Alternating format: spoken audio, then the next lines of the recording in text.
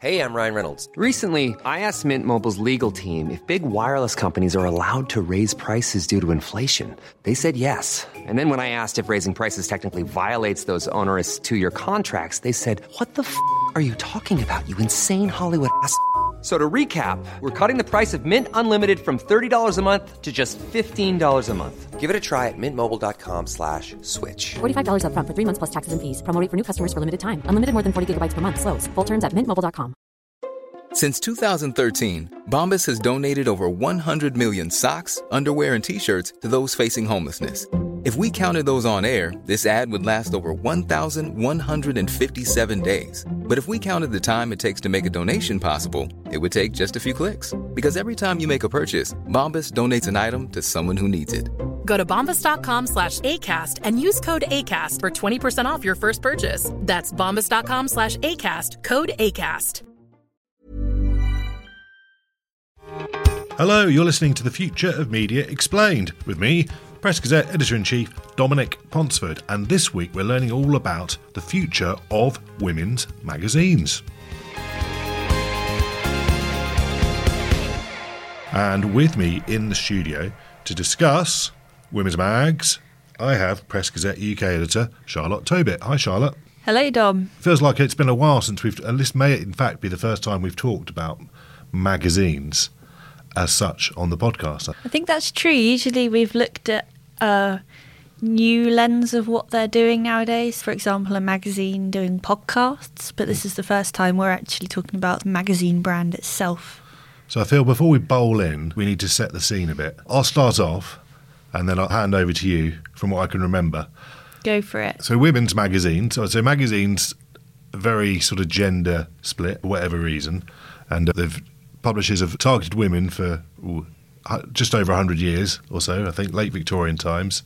But if you look at our ABCs that we cover, there's still a good amount of women's mags on there, aren't there? I think there's probably 100 plus covering fashion, women's home interests, general various things, weeklies and monthlies. And we're talking this week about Cosmopolitan, which is probably the most famous women's mag, I reckon, in the UK. Fair? Yeah, it's got real sort of name recognition, definitely. Up there with Vogue, isn't it? Probably, in terms of one that you've heard of. Yeah. And so what's going on with women's mags? Print across the board is generally going down, with a few exceptions. Is that the same for the women's magazine sector? For many of them, yes. I'd say there were a few really rocky years, sort of 5 to 8 years ago, something like that, especially where some of the print closures included Marie Claire UK in 2019, Now in 2019, Look and Star both in 2018, Glamour 2017, InStyle UK 2016. It really did feel like there were loads at once for a while. So some of those still exist online, but not all of them.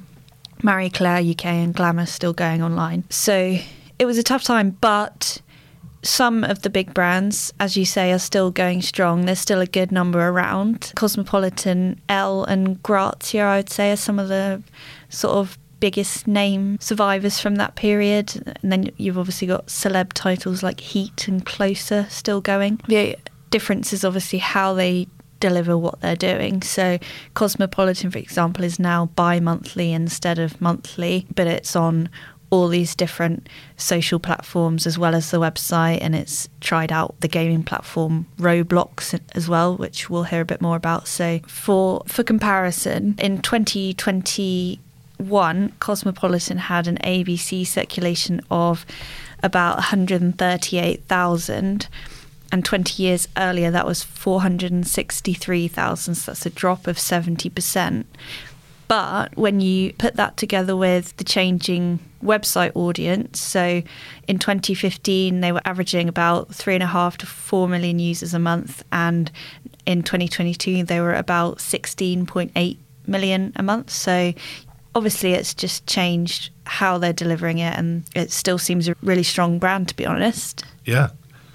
Good facts. Good fact. You. I was going to ask you that, but yeah, and I think that circulation decline is probably reflective across the piece. If you look at other similar magazine brands, it's still not to be sniffed at, is it? 138,000, but it's a heck of a big decline compared to what they used to be like. But then in 2000, that was all there, wasn't it? If you wanted to get that sort of content, you had to buy a magazine. There's obviously a lot more competition out there for that sort of stuff. Oh, great. So who are we speaking to at Cosmo? So we are speaking to Claire Hodgson, who has been editor-in-chief of Cosmo UK since spring 2019. And she's been at Cosmo since 2015 when she joined as digital editor, and then she later became digital editorial director. So she's obviously brought a lot of digital expertise to the editor-in-chief role. So Cosmo was born in 1972. Yep, so it turned 50 last year. Cosmo UK, to be specific. The US one is older than that. Yeah, so it's a couple of years older than me. Similarly, a sort of established media voice, but one that's looking to reinvent itself as it goes in to the 2020s. So what can I learn from Cosmo in terms of staying relevant and powerful? That's my favourite comparison of the week. Dominic Ponsford versus Cosmopolitan. So Claire covers a lot about what they're doing to stay relevant and why that's so important. But I started by asking her just to summarise what Cosmopolitan is today in 2023.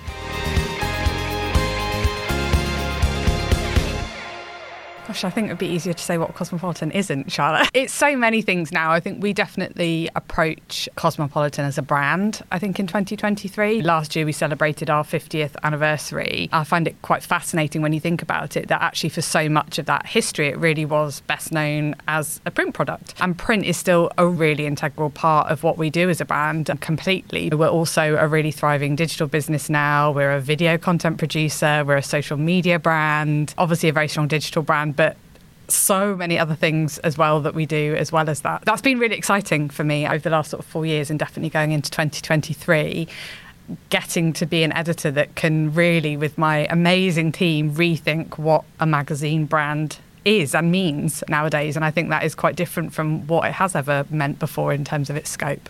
Yeah, definitely. It was very different to even 5 or so years ago, just a magazine. We're going to get into lots of those things a bit more, but who is your audience nowadays? It's interesting. I think I even hesitate to call the Cosmopolitan audience young women now. Obviously, young women have always been our kind of target audience as a brand, but I think, you know, it's in our name really. Cosmopolitan has always been really about diversity, inclusivity, really good representation of like a very broad scope of people, I think. And when you look at the kind of generations we're talking to today, actually calling them young women feels increasingly insufficient because our audience are increasingly very gender fluid. We have a really thriving LGBTQ audience, but certainly we are a brand that's obviously targeting that 18 to 35 demographic, but equally that audience can skew very much younger or older depending on the part of the brand we're looking at as well. So very much focused on our target audience, but very lucky to work on a brand that also reaches lots of very different people from lots of very different communities as well. And do you have any figures you can share of how big that audience is? Yeah, certainly digitally, as I said, it's been incredible. I've been on the brand for about 8.5 years now, and I started off on the digital part of the business. And back when I took over as digital editor, which was, I think, in about 2015, we were averaging about 3.5-4 million users a month. And we're now, as of 2022, our average unique users were 16.8 million globally. The scope of particularly the website has just increased massively. But as I said earlier, what we do has increased in terms of its remit as well. So that has changed hugely in terms of the audience sizes in other areas outside of the website. So, you know, we have just under 6 million social media followers, which span about 8 different platforms, and then about 15 million users on average, viewers, should I say, on video content as well a month at the moment. So it's an incredibly broad audience, as I say, which is why it can sometimes be quite hard to pin them down. And obviously it shifts a lot from platform to platform too. Yeah, but as you say, you need to be on all of it nowadays, don't you? Yes, absolutely. But I think it's not just a need, it's definitely a want for a brand like ours as well. As I said, it's one of the most exciting parts of my job as an editor, but also for my team, to get to think, okay, we don't just have to think about a 2D print page now, we can think about the brand in all these different exciting ways. And an hour with some talent or a feature idea we have can now become a piece of audio, it can become video content, it can become a great feature on the website that has all this moving material material in it. It's very exciting. Within that, what types of content would you say do you best in terms of content pillars like entertainment, or at one point it was people heard Cosmopolitan, thought sex, and that's still part of it, isn't it? But how big a part, and what else are the key, I hesitate to use the word verticals, some people hate that word, but yeah, that's what I'm getting at. I don't mind it. Love, sex and relationship content is always going to be a really big part of what Cosmopolitan does as a brand, because it's a really big part of probably the lives of everyone listening to this podcast right now, and certainly all of our audience. And I find it interesting, sometimes people are a bit like, I felt like you're doing then, it's a bit like, obviously Cosmo's always been known a bit for love and sex, and I'm really proud of that. I think especially the time that we're living in, where we're having conversations about LGBTQ representation and gender identity, different shapes of relationships, but also really what happy, healthy relationships look like. We saw a huge increase in reports of domestic abuse during the pandemic, which is incredibly worrying and something we've addressed a lot of times as a brand. I think consent has become increasingly important. There's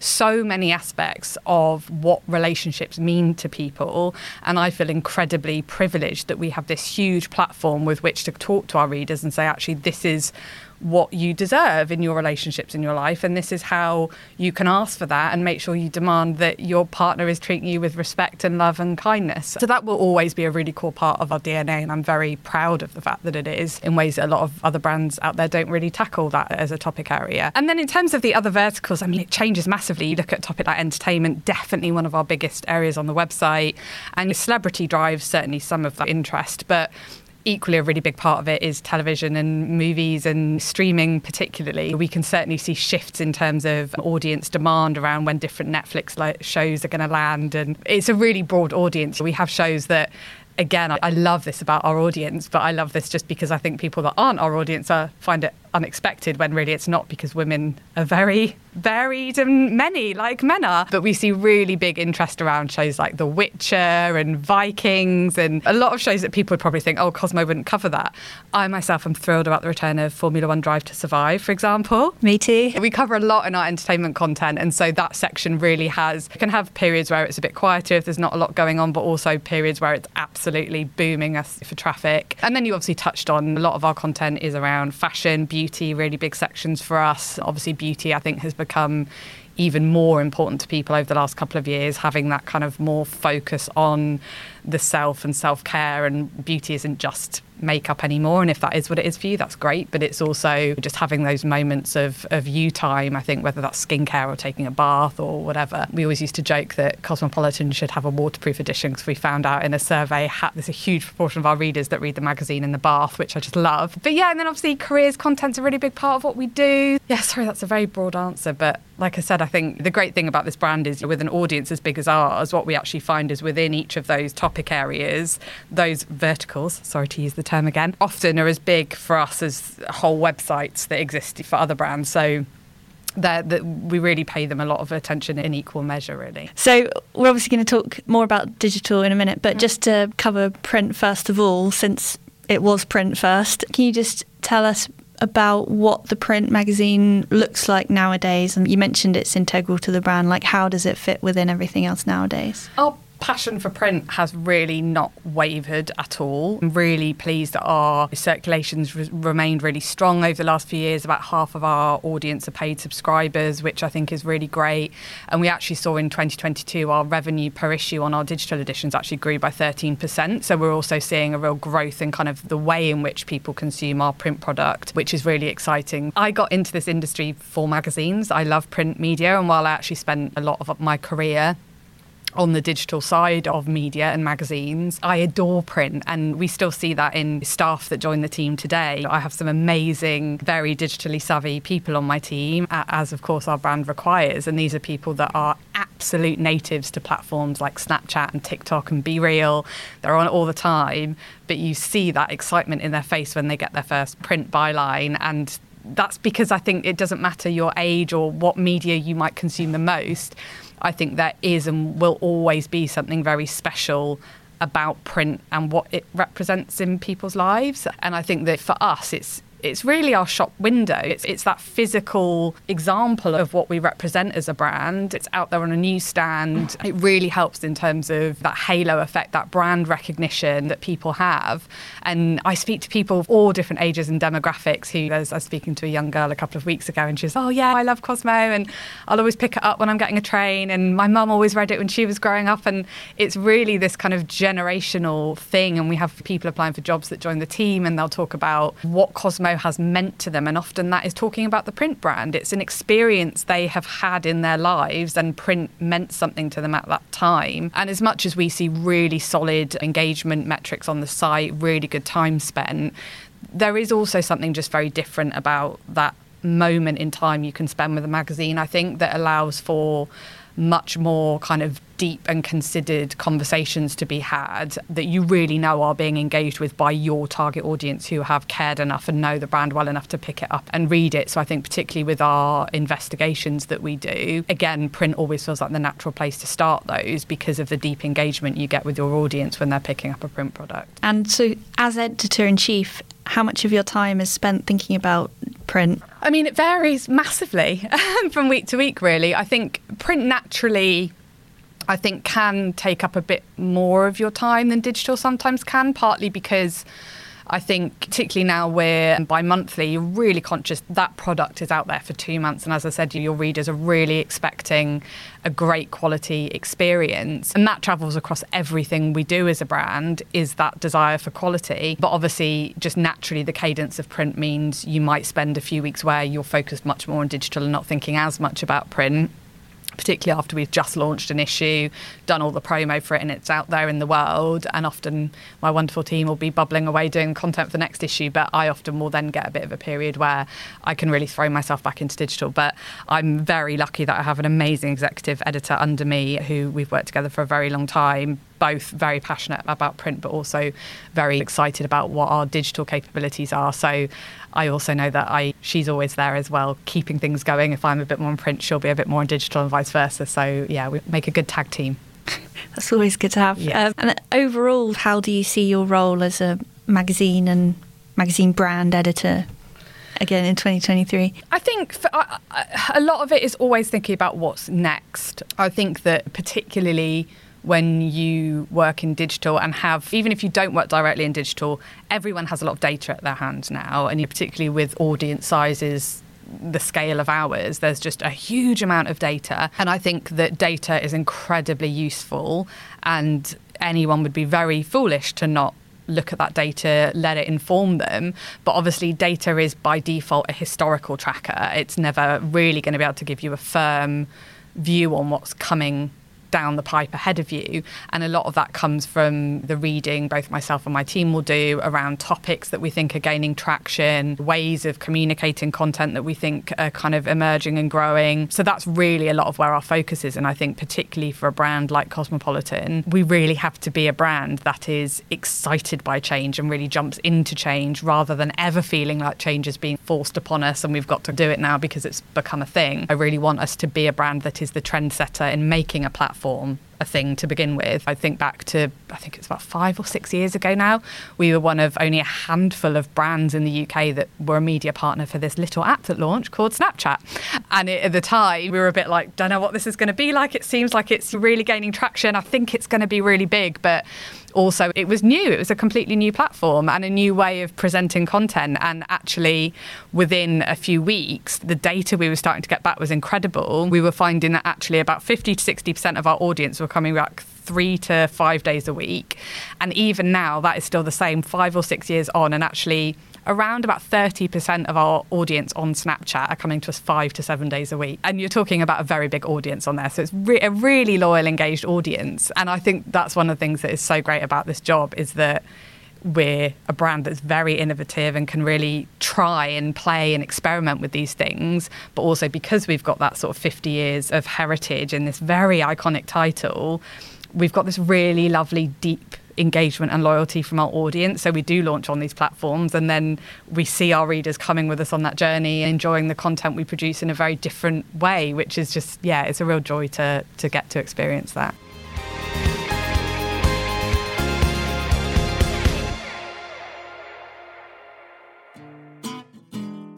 Hi, I'm Anoush, and I host the New Statesman podcast.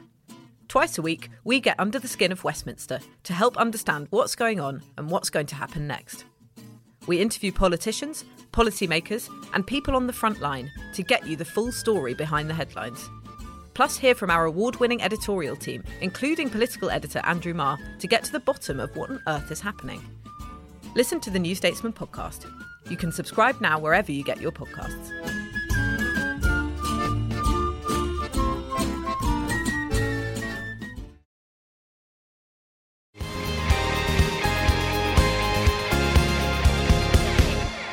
Often when we're talking to editors and people about social media, obviously a big question is, other than just people seeing the brand, why is it worth it? Like, obviously some platforms monetization is easier than others. So how's that for you? Like with Snapchat, do you still have a deal? How do the different platforms sort of stack up in terms of that extra value rather than just obviously it's important to make sure that you're seen by your audience on all the different platforms, but there's got to be a bit of both. Yeah, all of our platforms do different things, and I think that you have to be able to address them as such. Revenue is important and should be front and centre, but that's only because your consumer should be front and centre to what you're doing. Your audience should be the absolute focus of everything you do, and trying to create the best quality product for them that is exciting and innovative and feels integral to their life. Because I think if you can do that, then revenue just follows, and actually revenue doesn't have to be your focus because you've put your consumer first, and that's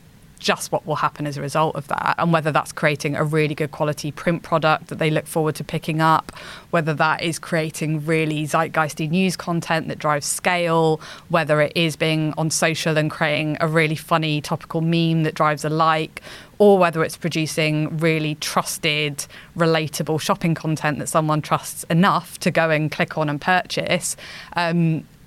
We're really not in the business of driving clickbait content, pushing pop-ups, forcing engagement on social. We're just in the business of trying to create a really great consumer experience, because I think when you just come at it from that angle and have your audience at the forefront of what you're doing, it becomes much more organic. And that's really the way we approach our different social platforms, is where is our reader?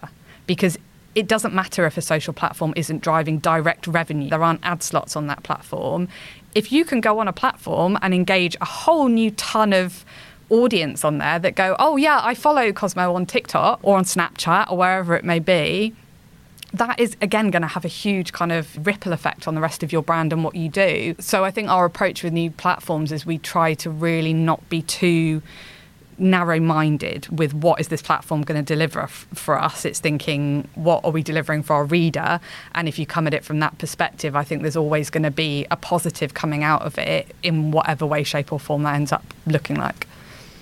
That completely makes sense. So just to cycle back slightly, obviously sort of the 2010s or so was a really tough time for some print magazines, and women's, for example, like other big brands like Glamour and Marie Claire UK obviously closed in print. Cosmos got through that period, avoided that fate. So basic question of just how did you do it? How did you manage to push through to now? I think that gets brought up quite a lot. Oh, that happened for competitors, as if that's like a joyous thing for us. But it's not. These are people we know and work with, brands we've also loved. I grew up reading a lot of these other women's magazine brands as well. And I think, as I said, most people that work in this industry love and care about print as a really integral part of that. But I think, as I said, all I can speak to is from the last sort of 8 years I've been on the brand. And as I said, it has really been trying to think very holistically about what we offer as an ecosystem and as a brand. When you do that, you become stronger, because actually you might have a month where Google's algorithms have changed and your traffic dips a little bit, but actually maybe you had a great cover star on print and that really bumped circulation that month, or you might have put an event on, or any number of things. And I think that's where our strength has really lied, in having so many parts. We always had this thing that we used to, this kind of visual we used to use that was called the Cosmo ecosystem, that sometimes we have, but it had all these dots around it that sort of said print, digital, social, video, events, and it got to the point where the dots didn't all fit on it anymore, because there were just so many things that we could offer, both for our audience and the clients we work with and our partners, that it became an impossibility to keep using that. But I think that's where our strength has come from, really, is having that breadth. to our brand. So you've spoken about the benefits of the social platforms. Have they also proven a challenge with celebs putting their own content up and people spending all their time looking at, I don't know, a clothes page on Instagram? How do you weigh up the challenges that brings as well? Has that been part of the threat to women's titles? I always say that technology is actually probably our biggest competitor in a way, because it's tech and the innovations that are happening on tech that are the things that can have the biggest impact on us and how our content is just distributed in the habits of our reader. And as I said, it could be by default, an algorithm change could happen on Google or on a Meta platform, and that can completely skew what is happening for you in any given month. It's definitely a challenge. And I think for us, as I said, a lot of that, I'd have talked about the breadth of our brand in terms of types of content and experiences we offer, but also it's the breadth of our brand, even taking the site, for example, making sure we have a good breadth of traffic sources and mediums, and that we're always keeping close to that. And actually we saw that our direct traffic was up 50% last year, which was really nice, because that's showing, I think our social traffic was up about 9 or 10%, which is just really lovely, because again, that's just showing if you put your reader first and your audience first, and you can get that really loyal, engaged habit from them, then you're going to build that direct relationship with them, and that it matters a bit less than what other headwinds you're facing. So that's always something we're really pushing for, is, like I said, that ever-growing closeness with our audience, and really building that loyalty and that repetitive habit in using us as a brand. Also, I think the good thing with Challenge is it means you've got to be on your A game. If there are challenges out there, you have to be the best at what you do. And I'm obviously a bit biased, but I really believe we are the best at what we do. And I certainly think I have some of the best talent out there in the industry at the moment. Yeah, I think challenge is a good thing, pushes you. Just on the direct audiences and driving loyalty, is there anything in particular you've done to build that, for example, newsletters or something like that, or is it just a product of this overall strategy? I think it's largely a product of the overall strategy. I think it has come from, as I said, we are a brand that's got this 50-year heritage, and as I said, I don't really think the core DNA of what our brand is and what it represents has actually changed that much over 50 years. We were talking about the AIDS crisis back in the 80s. We had Boy George on our cover. We have always been a brand that is really diverse, inclusive, relatable, approachable to people, but that also was really tackling quite meaty, heavy issues that sometimes other people were afraid to go there. And I think that is one of the things that has really been important, because I think when your audience understand who you are and what they would come to you for, it builds habit. And I think we did some research last year, probably my favourite stat ever, was that we found 96% of our audience trust what they read and see on Cosmo. And I was just like, wow, that is amazing. And that was across platforms, that wasn't just looking at a print reader or a digital reader. And I think that when you can build that sort of real understanding from your audience, and that they know what your brand values are, what they can expect from you, and that kind of real trust in what you're giving to them, that then is the really strong foundation, like I said, that can mean we can go and experiment on a new platform and do these different things and play around, because our reader already knows, oh, yeah, I know what Cosmo represents and what I'm going to get from them, and that they're going to make me laugh or inform me about something or whatever. And I think that's played a really big part in that growth. Speaking of new platforms, tell us about the Summerverse. What is that? Yeah, at the end of last year, we decided to partner with a platform called Roblox, and basically to build out this kind of virtual, we call it Cosmoverse Summerverse, where it's basically a sort of virtual Cosmo space in the metaverse, essentially, where it's summer all year long. We made that choice because we know summer is like the period in our audience's life. It's holidays, it's festivals, it's falling in love over the summer, it's reading a really great book, it's buying new clothes, it's changing up your hair and makeup. There's so much about summer that I think feels like a time of like excitement and reinvention for our audience. So that felt like and also we live in Britain and the weather's mostly awful, so we're like, let's just make it summer all year round. But yeah, it's been really exciting. So we've basically developed this area that's in beta stage at the moment, and we're then going to be going out to, if partners want to work with us on building it out into something a bit more substantial. But it was really exciting to start having those conversations, because as you said, you've been talking about we're a brand that wants to be first and looking at what's next, and the metaverse is the next thing that we all need to be thinking about and aware of. And the reason we decided to work with Roblox is actually 16 to 24-year-olds was their fastest growing demographic on the platform, which obviously just felt perfect for us as well. Very exciting to be trialling something like that. Yeah. It's pretty fun. Summer all year round. Love it. So is there anything else like that you're going to be trying, or is one metaverse experiment enough for now? I think you've got to be careful to not spread yourself too thin. I think never say never. We're always, like I said, literally always looking at what's the next thing, what should we be trying next. So I'm sure there will be other things we'll be looking into this year. That's the phase of the year we're in at the moment, is thinking what's next, what should we be looking at for the next year, 2 years. But that's definitely been our focus at the moment. But I think it's really important to us generally. We're trying to do a lot in terms of both content but also other things we do as a brand, working in this kind of tech and gaming space, because I just think there are so many areas of life, from medicine and science through to the technology we use, that have largely been built by men for men. And I think that I really hope and believe that women are going to be at the forefront of new media. And so I really feel very passionately that I want our brand to be a brand that is championing that and supporting that and trying to help get women excited about working in these industries, because I really want us to be the ones crafting this new phase of the internet we're all about to enter. Just finally, I thought it'd be good to finish just by looking ahead into the next 5 years or so. I thought maybe first, if you sum up what's the biggest challenges maybe, or you were using different words earlier, challenge, threat, whatever you want to call it, and then nice to finish on the positive, so then the opportunities of the next 5 years or so. Yeah, God, I think I would be a billionaire if I could tell you for sure what the threats and opportunities were going to be over the next 5 years.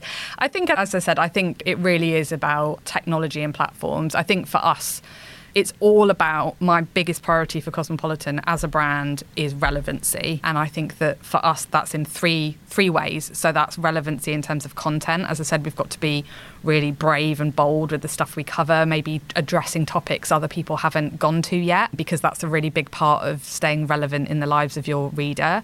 I think there's having a really fresh, current feeling aesthetic. So we actually had our biggest redesign in probably about a decade last summer across all of our platforms.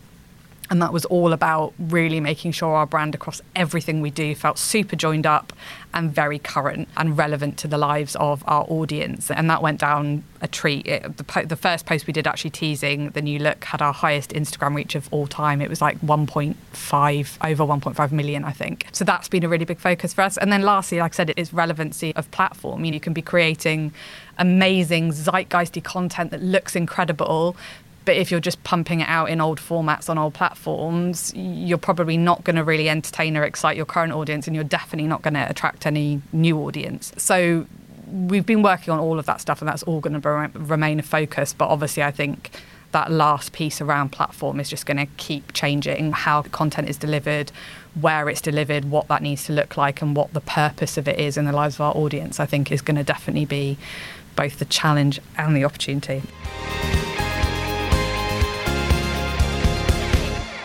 Thanks for that, Charlotte. That's great. Great to hear from the big cheese, the Grand Fromage at Cosmo UK, Claire Hodgson. So it seems that Cosmopolitan's doing a good job, really, of reinventing itself in the face of massive change in the industry and massive sort of technological disruption.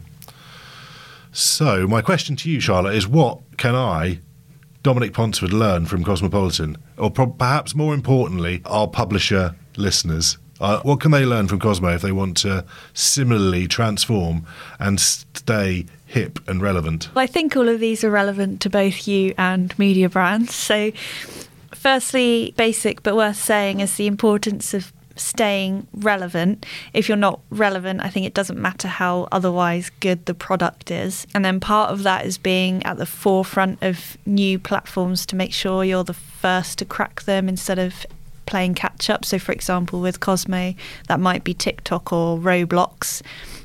But equally, as Claire said, don't spread yourself too thin. And then finally, if you've got a well-known brand like Cosmopolitan or Dominic Ponsford or Press Gazette, you've got to make sure you protect it at all costs. It clearly pays off if people trust you and trust that brand, and they know it's been around a long time and they like its brand values. So basically, I think don't compromise it with cheap tricks. I was thinking that. I was thinking TikTok, but now you give me a word of caution. stay classy. Yeah, if it doesn't fit your brand to go on TikTok, that's fine. Just make sure you're across where your particular audience is. Obviously for Cosmo, that's young women or young people checking out this new video platform, but that might not be right for your audience. Great stuff. Thank you, Charlotte. Lots to learn, as always. Lots of take-homes. Brilliant. You've been listening to The Future of Media Explained with me, Press Gazette Editor-in-Chief Dominic Ponsford, UK Editor Charlotte Tobit, who was talking to Claire Hodgson, the Editor-in-Chief of Cosmopolitan UK. And we were engineered, as always, by Adrian Bradley. You can read more about the magazine industry, audience figures, latest trends, future insights, the whole shebang on pressgazette.co.uk. Please go there, sign up for our newsletters and subscribe to this podcast as well if you haven't already. Thanks for listening.